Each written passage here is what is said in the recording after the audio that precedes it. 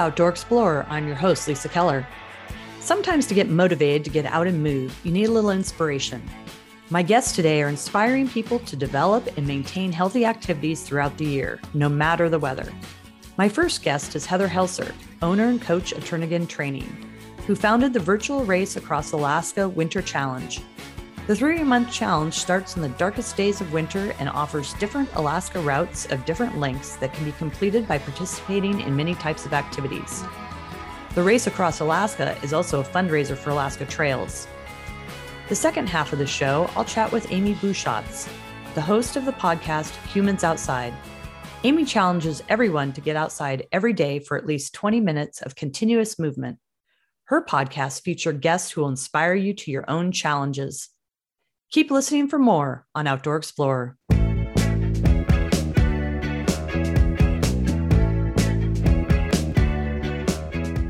Welcome to Outdoor Explorer, Heather.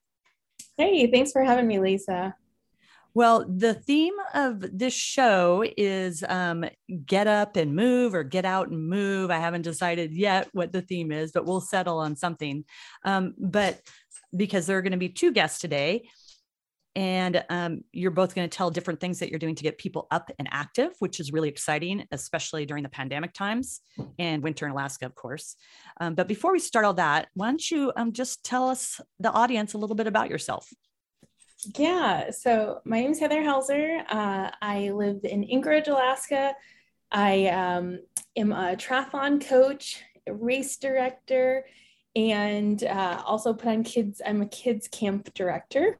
And my passion is triathlon, but prior to being a triathlon coach, I was a physical education teacher for 7 years. And so truly my passion is just getting people active and moving and living a healthy lifestyle. And you actually had a contract out in Bethel, right? Dillingham, yeah. In Dillingham, yeah. So I taught for the Dillingham City School District for 5 years as an adapted physical education teacher. So working with kids with disabilities. That's what I did in the Anchorage School District, was adapted physical education.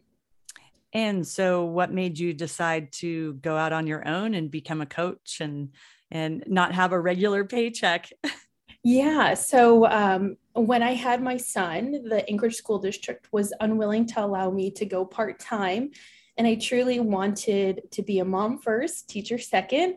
And so I quit my teaching job, which was really terrifying. But I truly, as an adapted physical education teacher, teaching at 8 schools in the Anchorage School District, I didn't even have time to eat lunch. So I knew that breastfeeding was just not going to be in the cards. So I recognized that. And my husband said, all right, start your dream. I had just, while I was pregnant, I got certified as a USA Triathlon coach.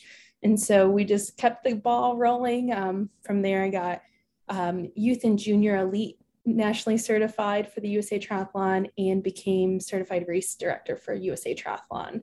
And just put my hands in all the things kids and triathlon, and really just focused on my passion for being a phys ed teacher on the sport that I love the most. And just so our audience knows, you and I have traveled outside a couple of times together for continuing education credits for USA Triathlon, and have had a blast. And I can attest to how much energy you have. I think the first time we went, your son you didn't have your daughter yet. You just had your son and you were still nursing him. And I was just amazed at your energy. We had a really good time. I think that was like my first time out of state, right? Yeah. Like I had gone to Dillingham, and yeah, I remember that it was time to leave the teaching world when I got on the flight for a teaching job, one of my teaching contracts in Dillingham, and I just cried on the entire plane ride. But our time, the next trip was with you. We went to Boise for a national conference, and it was so fun, and it was great. So yeah, it's good to get some outside sources on knowledge and to really continue building. So yeah, I'm thankful to have you, Lisa, as a mentor in triathlon as well. You've really brought some knowledge and background history to Alaska, but also been such an inspiration to me as a triathlon coach. So Oh, really thanks. Well, we've had fun together. I've really appreciated having you too. So you competed in college in triathlon, right? I competed. Initially, I had a full scholarship to college for golf. Oh, that's right. I Division forgot one about through that. Long Island University, and the track coach, track and cross country running coach, heard that I was running the Brooklyn Bridge twice a day and offered to pay the rest of my college, my room and board, so that I would run. And so I ran throughout college, but right prior to entering college, I was on the youth and junior elite triathlon team. I was on USA Triathlon's first ever youth and junior elite triathlon program based out of Boston, Massachusetts. And it was just so cool to get that opportunity. And several of my teammates went to the Olympics. So it was pretty cool to get that opportunity to train with them and to go to a couple of triathlon camps. And that's really just ultimately what I wanted for Alaska, was to have that opportunity. When I first started Turnagain Training, I used to tell people, oh yeah, Turnagain Training is all about, it's a triathlon. It's APU and Junior Winners, Alaska Winter Stars meets triathlon. Think of it like that. Yeah, that's exactly what it is. Yeah, so that was my easy way, because those guys have already made such an impact on our elite, junior elite standards, that like the Alaskans understood that best that way. When you went to college, was triathlon an emerging sport yet? No. So the emerging sport started, I think the Turnagain Training has been, it's been 6 years, and this year's USA Triathlon's 5th year of getting it. And they just did, I don't know if you heard that, just like 3 weeks ago, they finally got their 40th college. So they'll be able to apply for NCAA status as a true NCAA sport. So wow, this is just really exciting to see how fast triathlon has come through. Yes, they still have to request it and whatever. It's just like one of the layers. So no guarantees, but I think that they've made some huge progress, right? Yeah. So when you first started Turnagain Training too, I want to talk about the kids a little bit before we get into the race across Alaska. There was the Eagle River Triathlon had a big kids triathlon. Yeah. And I think that they're not offering it this year. And but you have definitely like increased the exposure for kids to triathlon, because that was really their only thing they could do. Was that race. And now you have all these different races that kids can do and camps. Yeah, I truly hope that they get their bearings this year as an in-person race, and they recognize that that is still a need. Like, just because Turnagain Training's putting on kids stuff does not mean that it's still not a need. Like, truly, it broke my heart. It broke my heart to see that. And that was never my intention, was to come in and to take over. Everything that I did in the triathlon world was truly recognizing where the gaps were and where we could build on that program. And so I look forward to revisiting that conversation with the race directors in the future and hopefully getting it going. Let's see, Colleen Albright with Trailside Elementary reached out to me directly this past weekend about helping with Trailside Triathlon. And like, if that's what needs to happen to continue getting the programs going, heck yeah. Like, I will race direct those races and I won't take a single penny just to see that it happens, because I can't do it all. I can't do it all. But it's been so cool. The Spring Duathlon series is a run, bike, run series. And the focus is on kids. If the kids races start first, the adults are last, which is different than most models, right? Most races are like the adults race is the main race, and then the kids is just like the afterfill, like while the adults are racing or whatever. And it's like smaller. Whereas my races is like the kids duathlon races is the highlight of the race. And it's so cute. So we have our little kid wave is 4 to 6 years old. And then our big kid wave is 9 to 12 years old. And then we have 13 years through adult race. And the 13 through 17-year-olds do a shorter race distance. It's more appropriate for them. Yeah, the 13 to 17-year-olds could do the same distance, but it's just not necessary. When you're 13 to 17, you need to go fast and short and kill it and not do an Ironman. Like, it's just not necessary. Exactly. So, yeah. And then we do a splash and dash in the summertime, which is so fun. We have pizza and ice cream at the finish line with sprinkles. It's so fun. The kids love it. And they get all of our races. The kids get swag and they get a medal. It's a lot of positive energy. This year, we're adding a DJ to all of our races. In the past, we've just in-home like speakers, and so we're going to try to make it more of a big atmosphere for those kids to make them have that full experience. So the Splash and Dash is a swim run race series at Service High School. We've shortened the swim specifically because since COVID, kids haven't had the opportunity to get in the pools, to get swim lessons, to get that confidence that they used to have prior to COVID, where kids were like doing a lot more swimming things in our community. There's just a lot of barriers I've recognized. So our short distance swim is a 50-yard swim down and back in the pool. They get out and they run one lap of Randy's Loop, which is 0.75 miles. The older kids, or even a younger kid that's confident and a competitive swimmer, can do what we call the Puffins race. The Puffins race is a 300-yard swim. And then they get out and they have to do 2 laps of the run. So they do 1.5 miles. So that's for a kid that is more competitive, looking to push themselves harder. But truly, all of our races are about just positive energy. Like, we have super competitive kids that are doing the shorter Sea Otters race, but they're just trucking, they're just kicking butt. And so that's really what it's all about, right? It's just like whatever lights the fire in them to want to do more and to feel inspired to successful.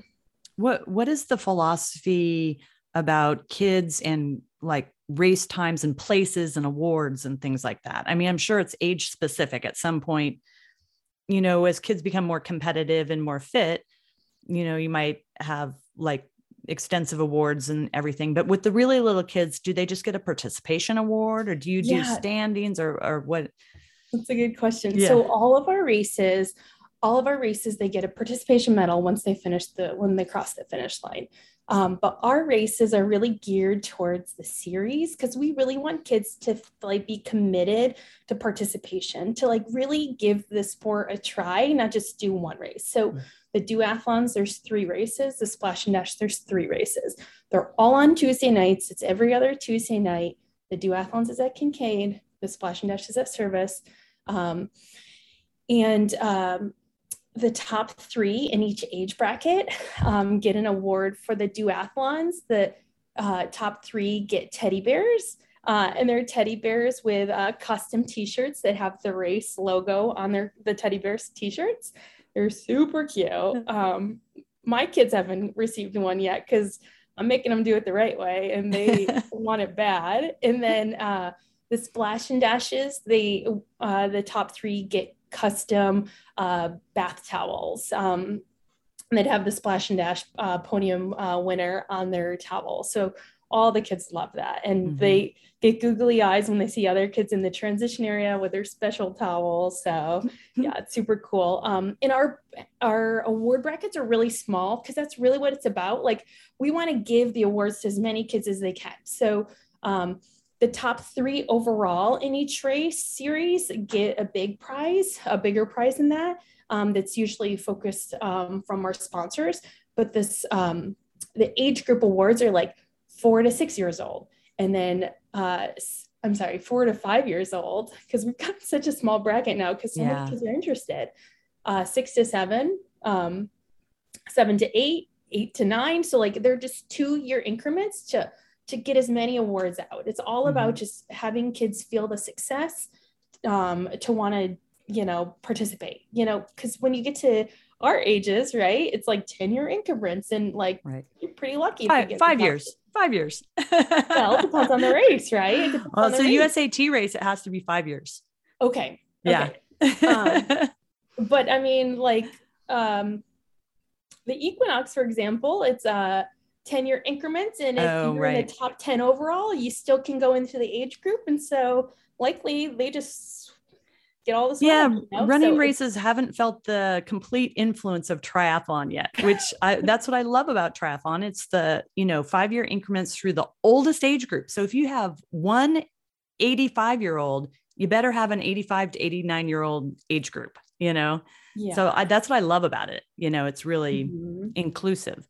And the other great thing about triathlon is it's just, those are 3 things you can do your whole life to enjoy being outside and, keeping fit and meeting friends. It's all about meeting friends in the community and everything.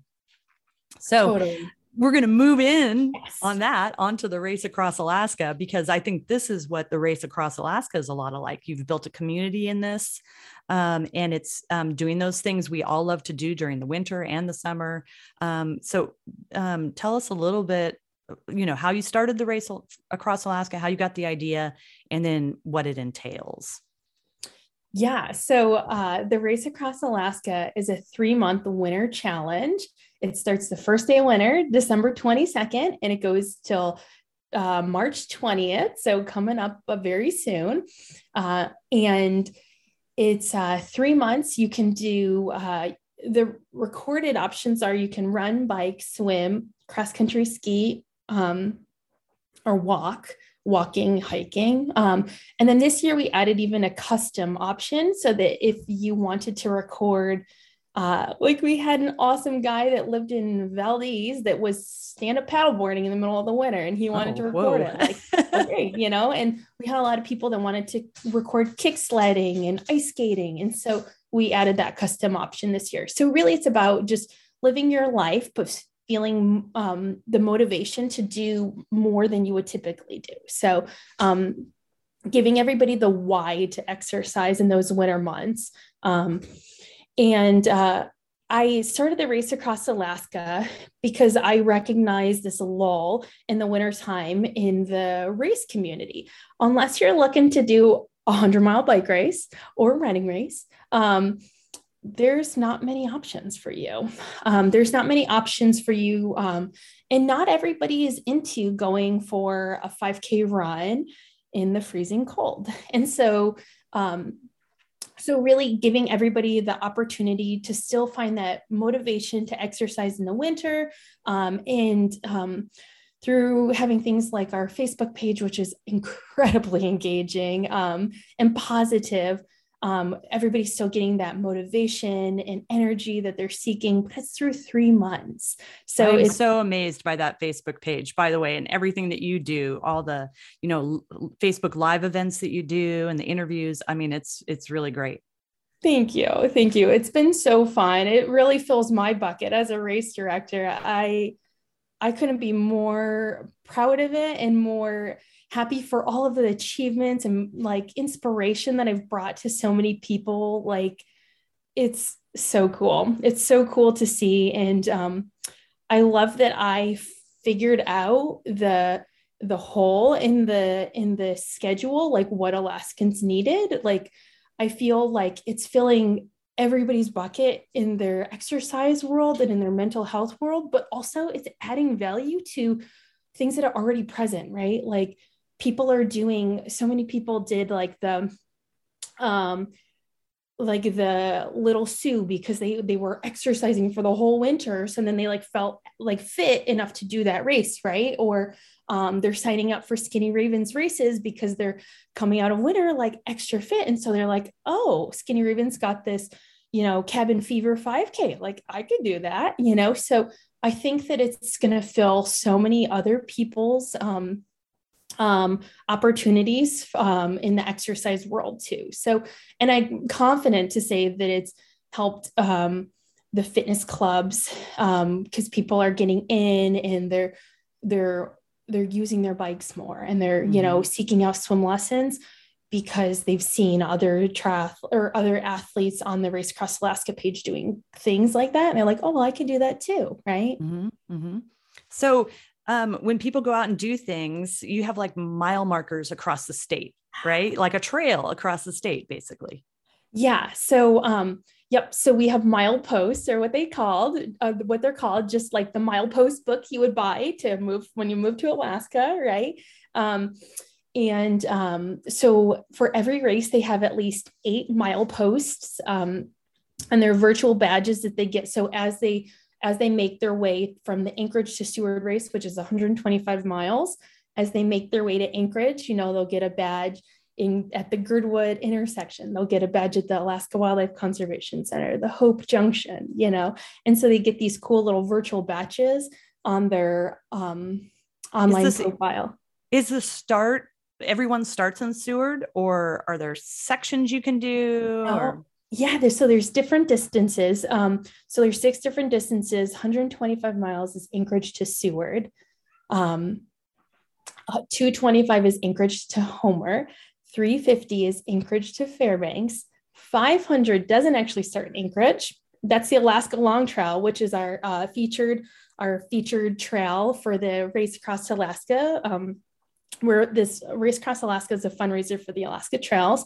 And so that race goes Seward to Fairbanks, because that's where their trail, the Anchorage Long Trail, will start, is in Seward. So the 850 miles is Anchorage to Dead Horse, and the 2,000 mile race doesn't start in Anchorage. It's Ketchikan. It's Ketchikan to, I'm saying this right? Ketchikan to Dead Horse is the 2,000 mile race. Whoa. And this year we had 88 people signed up, and I'm not positive on the number right now, but I'm positive that we have at least 40 people have finished 2,000 miles. You're kidding me. Which is crazy. This 22 miles a day, you have to acquire a minimum of 22 miles a day for the entire 90 days of winter, which is wow. So cool. So the Race Across Alaska really brings a huge range of athletes, from the walker that's just looking to get out and walk 1.4 miles a day for the entire winter, to and that would typically wouldn't be somebody that's super competitive, but it could also be a swimmer, which a swimmer doing 1.4 miles a day would be super competitive. Yeah. To the 2,000 mile race, which is typically a cyclist, would be like the kind of athlete. So it just brings a huge variety of people. Super cool. You don't have to pick a type of locomotion though, right? You can do a combination of stuff. Yeah. So that's the cool thing about the Race Across Alaska, is like, you're able to live your life. You're able to do whatever your heart desires, but you just have to do something for the 3 months of winter. Like, you just need to acquire miles every day, or you're going to be behind. 100%, like, it's healthy and important to take an off day, to take a rest day. You're going to burn out and get injured. But just recognize that off day just means that tomorrow you got to do double, right? Right. Or maybe on your off day, you just go for a nice walk. Yeah, totally. And that can count towards it, right? Completely. Yep. Yeah. I've logged several 0.4 mile dog walks and toddler walks for sure. And that counts, right? So is it this is always kind of when you do a virtual race, when you're logging things, that has to be intentional. Like, it can't be like, oh, I walked around shopping today. That's right. A great question. Yeah. So a lot of us were struggling through all that hard snowfall this year. We're like, dang, can't we log shoveling? And that's the big catch. That's the big catch with the Race Across Alaska. Like, you do you is what I simply reply to a lot of people. Like, if you feel like shoveling is your exercise and that's something that challenges you, then you should log it. But if you recognize that you needed to shovel either way, and that didn't really meet your bucket of fitness for that day, then please don't log it, right? Like, so it really depends on where the athlete is. And that's really the gray that I think is important, because it allows people to live, right? And to recognize what fitness means to them. And I, as a race director, don't want to judge you on what that means. Like, I want you to recognize what your goal is, right, for the 3 months of winter. And it's not like there's any like performance awards on this or anything. It's just it's your own personal, I made it to this milepost. Right? Yeah, correct. Yep. So we give out these really cool bottle opener medals. It doesn't have a lanyard on it because nobody's going to wear their medal when they're finished. So I wanted people to have a bottle opener that they could keep in their they could put on the refrigerator if they wanted to add a magnet to it, or they could put it, in their kitchen drawer. So they could open a bottle of root beer and celebrate their finish at the finish line. But on the back of the medal, it has the distance of what you've completed.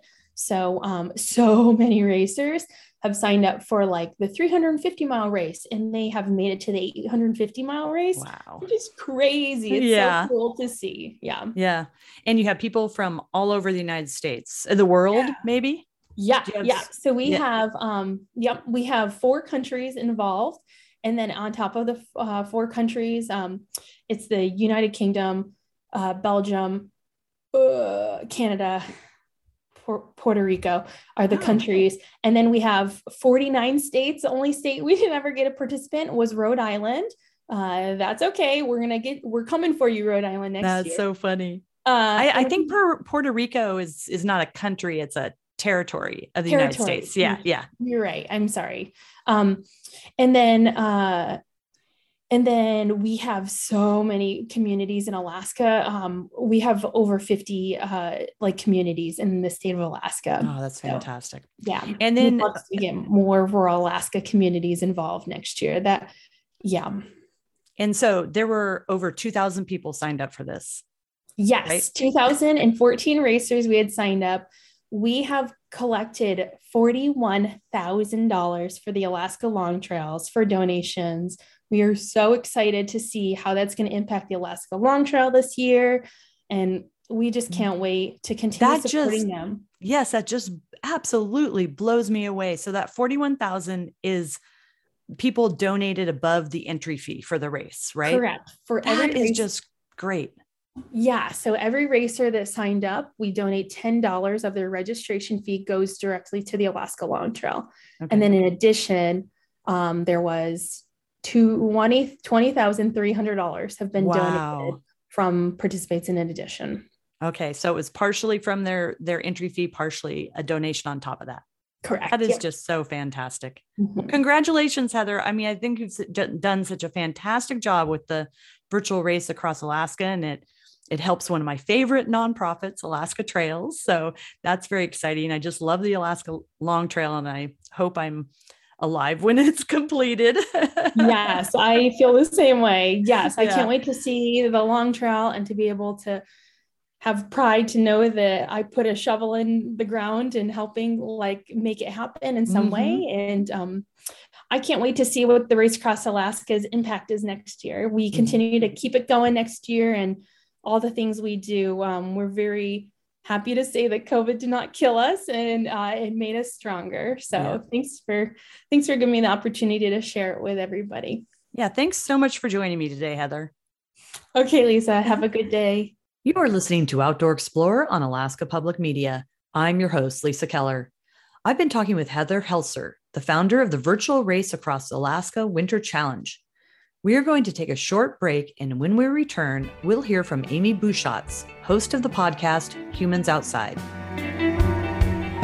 You're listening to Outdoor Explorer on Alaska Public Media. Find the show anytime as a free podcast in the iTunes Store, or connect with us online at alaskapublic.org.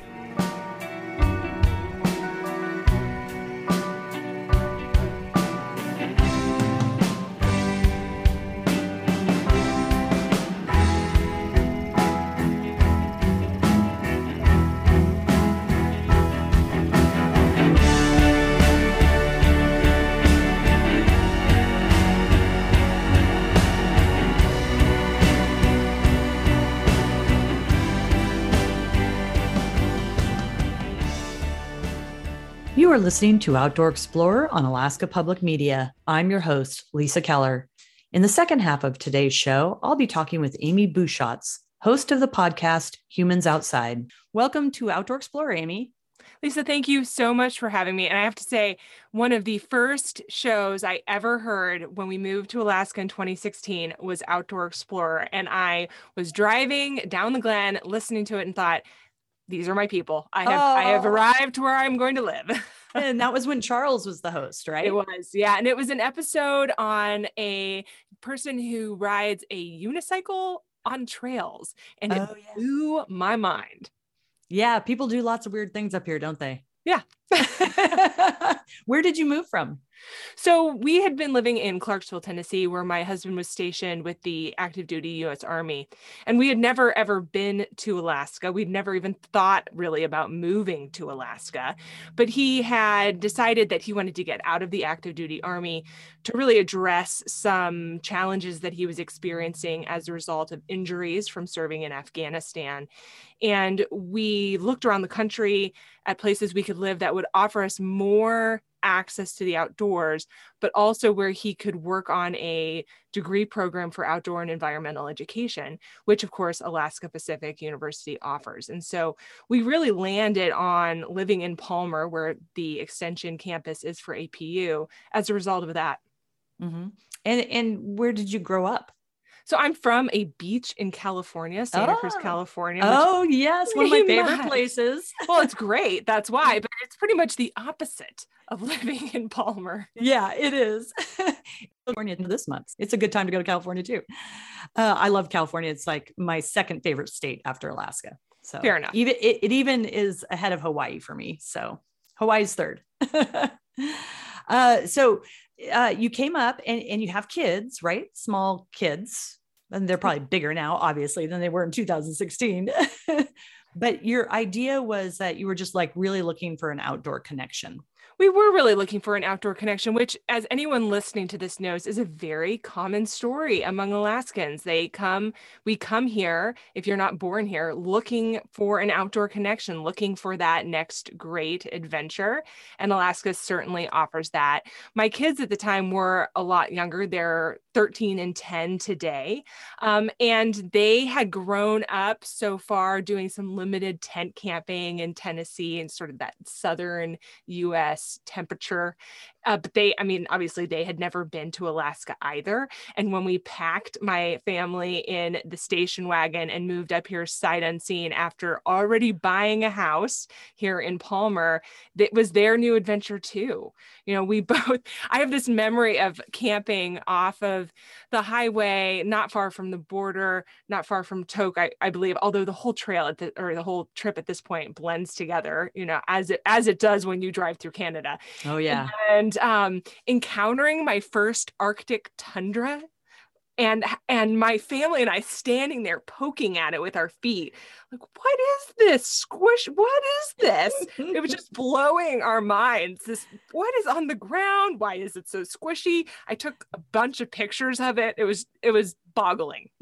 that is like, so I guess refreshing in a way, because I was born here, because that to me like is the standard. That's what you always get when you go outside, is that boggy caribou moss and tundra and no trees. So although it's changed a lot, but trees are farther up the mountain for sure than they used to be. So your husband was in school, and he also has does he have some sort of program that he works with vets? Yeah. So, since that time, and pretty much as a result of working on that degree program through APU, he's actually started a veteran nonprofit called Remedy Alpine. Anchorage area folks might see them around hiking and whatnot. They do single day adventures or overnight experiences with other veterans in primarily the Anchorage area. So think Crow Pass, or they do Wednesday morning climb up Baldy. And really that is an extension of, as I said, that environmental education program to enrich veterans' lives, including his own life, through outdoor experiences and therapeutic recreation. I remember years ago going to a film festival at Beartooth, and it was one of the short films was about a group that took they had to be from the very beginning of the Afghanistan war, but they were all they had all lost at least one limb. And they took this group down the Grand Canyon. And I just remember like how powerful that was for these guys. It was all men. There might've been one woman, but just, it was so powerful for them to be outside. It was kind of core to all of them, because obviously when you're in the military, you spend a lot of time outside. Right. But it was just like this amazing journey for them. I mean, I cried during that movie. It was amazing. As anyone who spends time outside recreating in this area knows, or in any area knows, there's a connection that you feel to being in nature as a human, which is the point, and what my podcast Humans Outside is predicated on that as well, that when you're outside in nature, you are experiencing benefits that you can't even really put into words or understand all of what is happening to your brain, to your body, to your emotions, just by that interaction with nature. We all intuitively know that it's true, which is why we want to do more of it, because when something feels good, you want to go back. So veterans, of course, experience that as well. And when you've experienced a lot of trauma, as many veterans, though not all of them have, but many veterans have, there is a connection and a solitude, which of course is not the same as isolation, that you get by being in nature and experiencing the awe of being in the mountains, or of conquering a challenge, or of crossing the river on Crow, or something along those lines. And that is something you experience with other people who are in that moment too. And with Remedy Alpine and other veteran groups like it, the impact of those other people is that you all have similar past experiences as well. So you're contextualizing what you're doing right now by understanding what you've done in the past in the context of that group. So you started this podcast, Humans Outside, which is basically that whole philosophy, isn't it? Yes, it is. And I really started that after I personally started to experience this power of spending time outside. So, we moved up here, as I said, sight unseen. I'm like green as as anything in terms of coming and understanding what it's the experiences of being in Alaska. Like so many other people who move up here, anyone who's ever tackled their first Alaskan winter ever can relate. And anyone who's ever watched somebody tackle their first Alaska winter can also relate to what that's like. And so we moved up here, and I just didn't know how to handle it. I thought I did, of course, everyone does. And I thought I was doing okay until the light started to come back after that first year. And you realize, oh, hey, maybe I didn't feel so good, which is, of course, I think something we're all realizing right now, as March is our favorite time, because oh my gosh, it's so bright and beautiful. And the snow is reflecting that sunlight. Maybe I felt bad in the dark. Weird. Okay, so that started to happen, and it was Memorial Day weekend in 2017. Now, I don't know if you remember the summer of 2017. It rained a lot, at least here in the valley. It was. I don't remember that. It was. I remember the last couple of winters or summers have not been as great as they were like 10 years previous, but it was still warmer than it's normally been. So yeah, and I was told, I didn't have context for this, but I was told that 2017 was a pretty rainy sort of year. So on one of those fine rainy summer days, I was sitting on my back porch, bundled up, thinking, my God, what do I have to do to get some sunshine here? And I realized that if I was going to benefit from moving here, and if I was going to get what I wanted out of living in Alaska, I was going to have to stop waiting for Alaska to change me, because that's not how Alaska works, right? That's and right. We all know that. You got it. I was going to have to change myself. And so the way I decided the best way for me to do that was to set up a little personal challenge, if you will, to get outside every day, no matter what. So to many Alaskans, this might seem like, I'm sorry, you had to have a challenge to go outside. What's wrong with you?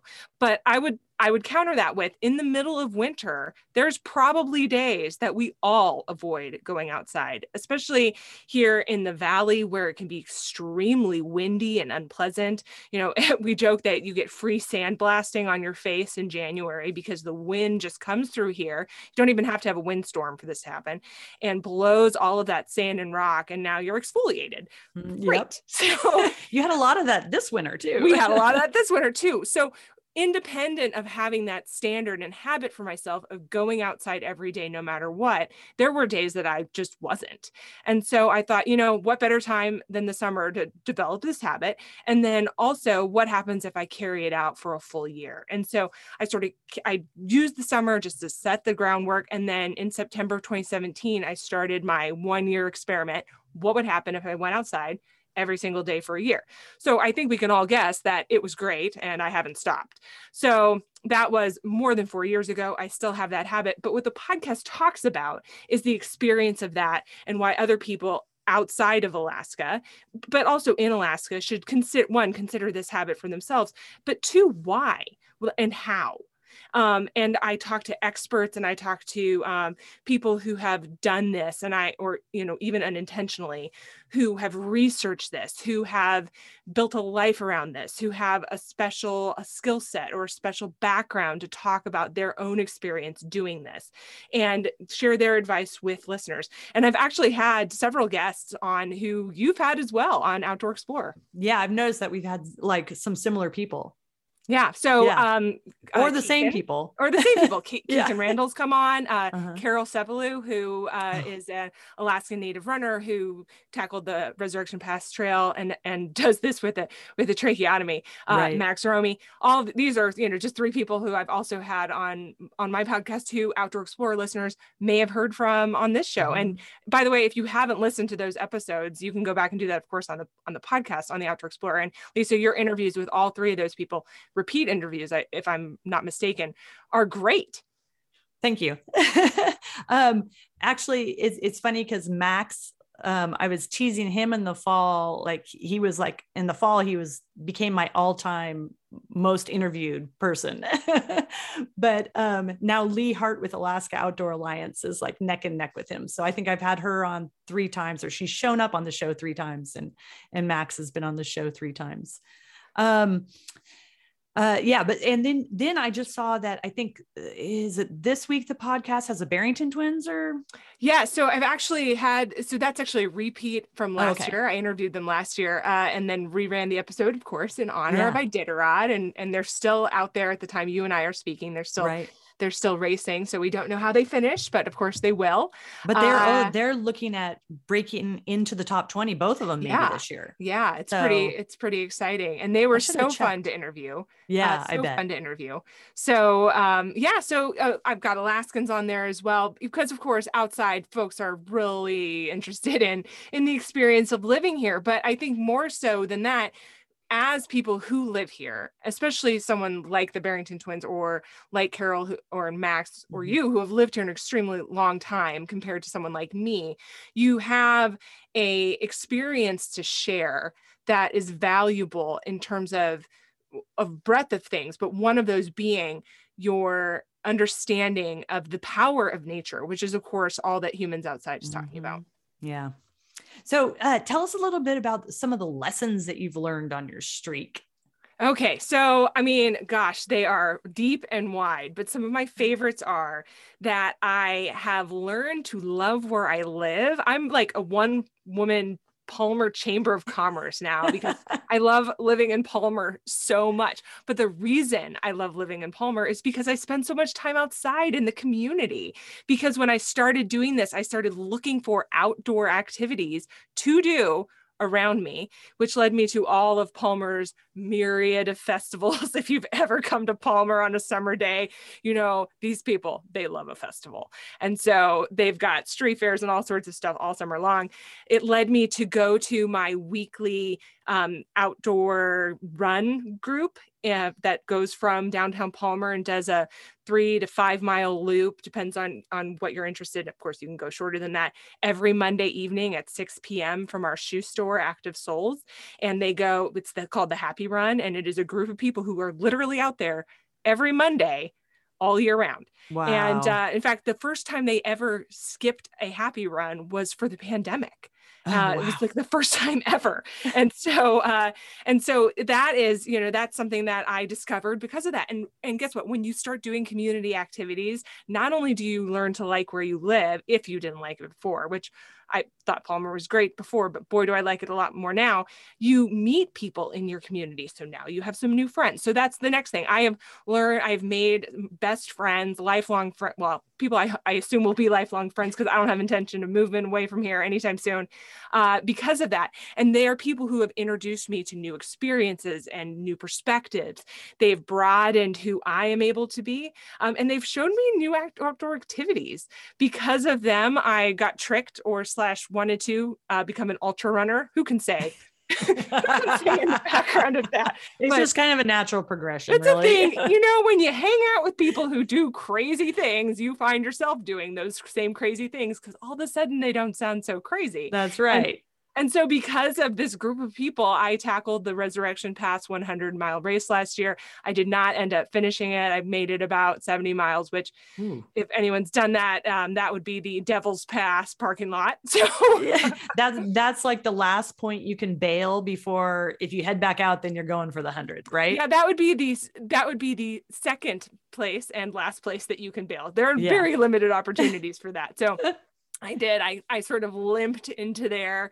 I'm not embarrassed to say, crying after being out all night. The wheels just sort of came off the bus, and that was the first time I'd ever done anything like that. Wow, it was also the first time in my life I've ever stayed up all night long, which I know is crazy, but there you go.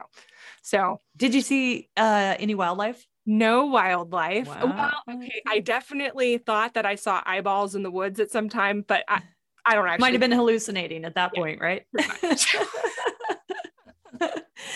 That would be the big thing, I think, on that. Like, you're out there all by yourself and you're having to move at a time when the animals are moving, you know? Yeah. So your chance of seeing them is higher. I think I actually did see a porcupine now that I'm remembering it. But I was convinced that there were like eyeballs, and I don't think there actually were any eyeballs. Yeah. Well, I'm impressed. I've never gone that far, you know, so, and I've been running all my life. Yeah. So, well, good job. You know, I actually, what planted the seed was talking to Carol Sepulou, who you had interviewed, about her experience of doing Resurrection Pass. And then I talked to her about going outside and also touched on that. And I was just so inspired by her story of doing that I decided, you know what, I got to try this too. And so out there I went, and I'm planning to do the 50-mile version this year, mostly because training for a 100-mile race is a lot. So yeah, that's like, you're lucky you're still married, right? Yeah, or that my kids haven't disowned me, even though they rely on me to feed them. Somehow I think they might. So when you first came here, what kind of activities did you do? Because I know that you have done, because this question obviously leads to, tell me about all the new things that you have done besides ultra running. Yeah, so many things. So my favorite parade of new activities was actually at the Becoming an Outdoor Woman retreat, which is run by the Department of Fish and Game. And it typically is this time of year in March, although they are not holding it this year. And because of still pandemic concerns, they slid it right under the needle there in 2020.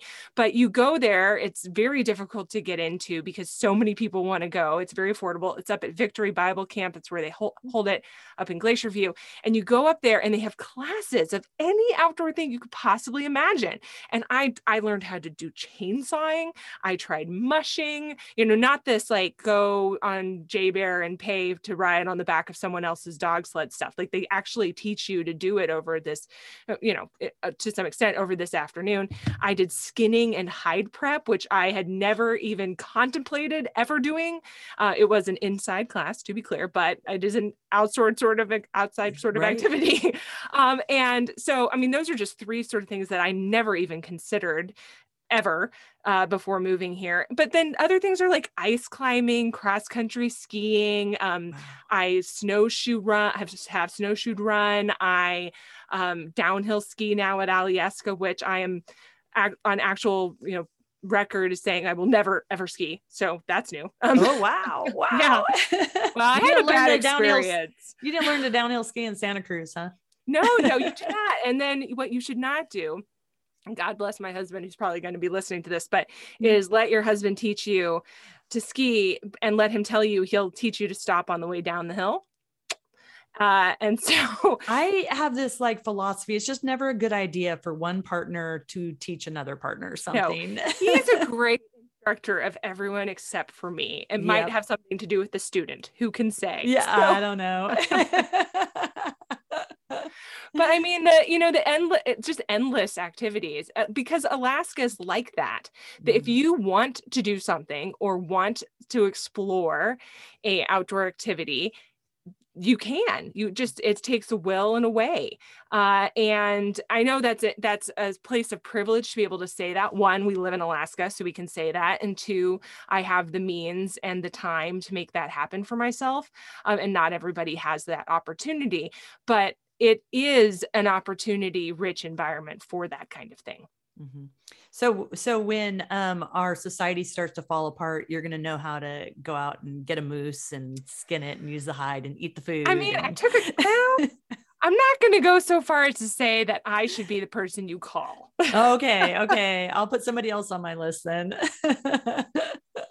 I've never heard of this class before. I think it's so great. You should have them. At the risk of having more applicants and me not being able to go again, you should absolutely have them on an episode to talk about their programming, because they also offer shooting sports instructions, hunter safety classes, fur sewing, all sorts of really, really interesting, very Alaska things that are, maybe skills I certainly never would have tried otherwise. And this, you said this was Fish and Game puts us on? So it's a state program. Yeah. The state of Alaska. Mm-hmm. Wow. I just think that's so cool. I've never heard of it.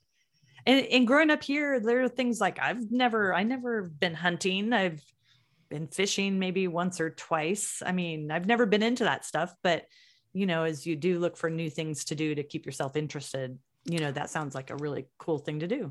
Well, isn't that the thing? Because what having a habit does, like this intentionality, right? I'm going to go outside every single day for a certain amount of time, no matter what, come hell or high water. Mm-hmm. And now you're looking for stuff to do, because while I most certainly could go for a walk or a ski, as the season may be, in the Colony High cross country course, which is near my house, every single day, I totally could do that. That's probably going to get a little boring. And so I'm going to look for other stuff to do, because that's what humans do. And so in that intentionality, I am going to therefore discover new things to try. And if you're somebody who does not like trying new things, which I would have described myself as that, I like patterns. I order the same thing at restaurants. I tend to wear the same 4 favorite shirts. I mean, that's what I do. I pick a sport and stick with it. If you're somebody who does not like trying new things, going outside and encountering new things is the perfect on-ramp for that. Actually, it was Max who told me that the nature is going to present endless opportunities to find creativity, because what you see out there is always going to be new and fresh, and it's going to expand beyond what you could have imagined you would find. Mm-hmm. And so the more you go outside, the more you intentionally spend time in nature noticing, you are going to discover that your capacity for liking new things or encountering new things is going to expand over time with it. Mm-hmm. Oh, wow, that's great. Max is like an old soul, isn't he? He has all these wise things he always says. So you have kind of taken that outside challenge, which I think when I read on your website, it's defined as something that's intentional for 20 minutes, continuous. Yeah. So I picked 20 minutes because there's research that lands on that as being a pretty good amount of time for seeing actual benefits from going outside. Right. If you're going to bother, you should have some sort of scientifically proven results. And that's a time period that allows for that. I will say as an aside that the other reason I picked 20 minutes is that if you have to spend, say, 10 minutes finding your mittens and 5 minutes putting on enough layers in the wintertime to go outside, you should probably spend more time than that outside. So yeah. Do you have everything lined up ready to go when you know you have a day that's like, I can only get outside for 20 minutes, but I have like my go-to kit that I can just boom. Well, just like a runner, you have an hour run and 55 minutes to get it done. Okay. Yeah. Right. Yeah. That totally happens. You have your kit lined up. Today after we talk, I'm going to go out to Government Peak and go for a ski. And I am 100% already wearing the pants that I'm going to wear for that. Isn't that the great thing about Alaska? Like you can show up in that stuff, nobody's going to look at you sideways. You can show up at almost anything if you know that you're going outside afterwards and what you're going to wear outside. And everybody's like, oh, whatever, you're at a fancy dinner. Who cares? You're going to go outside and do something epic. Exactly. Yeah. So you have kind of like, made this, you have made this Humans Outside Challenge, and it has like 3 different levels on it, right? Yeah. So, this might seem silly to people for whom going outside is second nature, or who feel like that might be them. But a lot of people, that doesn't really describe them. They have a hard time understanding the concept of making themselves do something like this every day. And that's especially true when the weather gets bad and the free sandblasting I mentioned earlier becomes a part of your possibilities. So what the Humans Outside 365 Challenge is designed to do is to give you that little bit of an extra boost. And so you sign up, you register for this, and for the price of the registration, you can receive help and tips and assistance throughout the year. But also, people kind of like a prize sometimes. Yeah. I mean, I know I do. We were joking before we started recording about our medal racks. That's right. Our various races, right? And I mean, who doesn't like a medal after a race? And so one of the things that one of these challenges comes with is a medal for completing this 365 days of this, which again, for some people may sound like nothing, but for a lot of other people is an actual challenge. That is a really hard thing to create that kind of habit, especially when spending time in nature is not how you have thought about yourself in the past. That just made me think about, maybe 15 or 20 years ago, everybody was making fun of kids' sports for giving kids participation trophies or whatever. And it's like, now thinking about it, it's like, well, what's the big deal? These kids made it through a whole season. They should get something to acknowledge that they stuck with a sport, even if they didn't get first place in a tournament. And I think that's kind of, we put all that emphasis on winning, and that it's only worthy if you win. And that's just not the case. There's a journey in whatever activity you do. And that's what makes it valuable, not that you win something. I mean, not in terms of like winning first place. Right. That's why I think it's really great to acknowledge that the work that you've done through a medal or something like that. Yeah, exactly. Well, when someone like me crosses the finish line at Why Not Try, or when you do the Gold Nugget Triathlon, or, any of these races or events that are really designed to be entry level, on-ramps to experiencing a new sport, you do it and you get a medal at the end, and you do feel like you won because, gosh darn it, you got to the finish line. That's right. You trained for it and you did the thing, and you do deserve a medal. And it's the same sort of thought pattern that if you can make yourself do something every day for a year, that's a big deal, and you should get a medal. I agree. Thanks so much for joining me today, Amy. It's just been a pleasure chatting with you. Thank you so much for having me. That's it for today's show. Thanks to my guests, Heather Helser and Amy Buschatz. You can find pictures and links to both Heather and Amy on the Outdoor Explorer page at alaskapublic.org. The show is produced by Eric Bork. My name is Lisa Keller, and from all of our hosts here at Outdoor Explorer, thanks for listening, and we'll see you outside.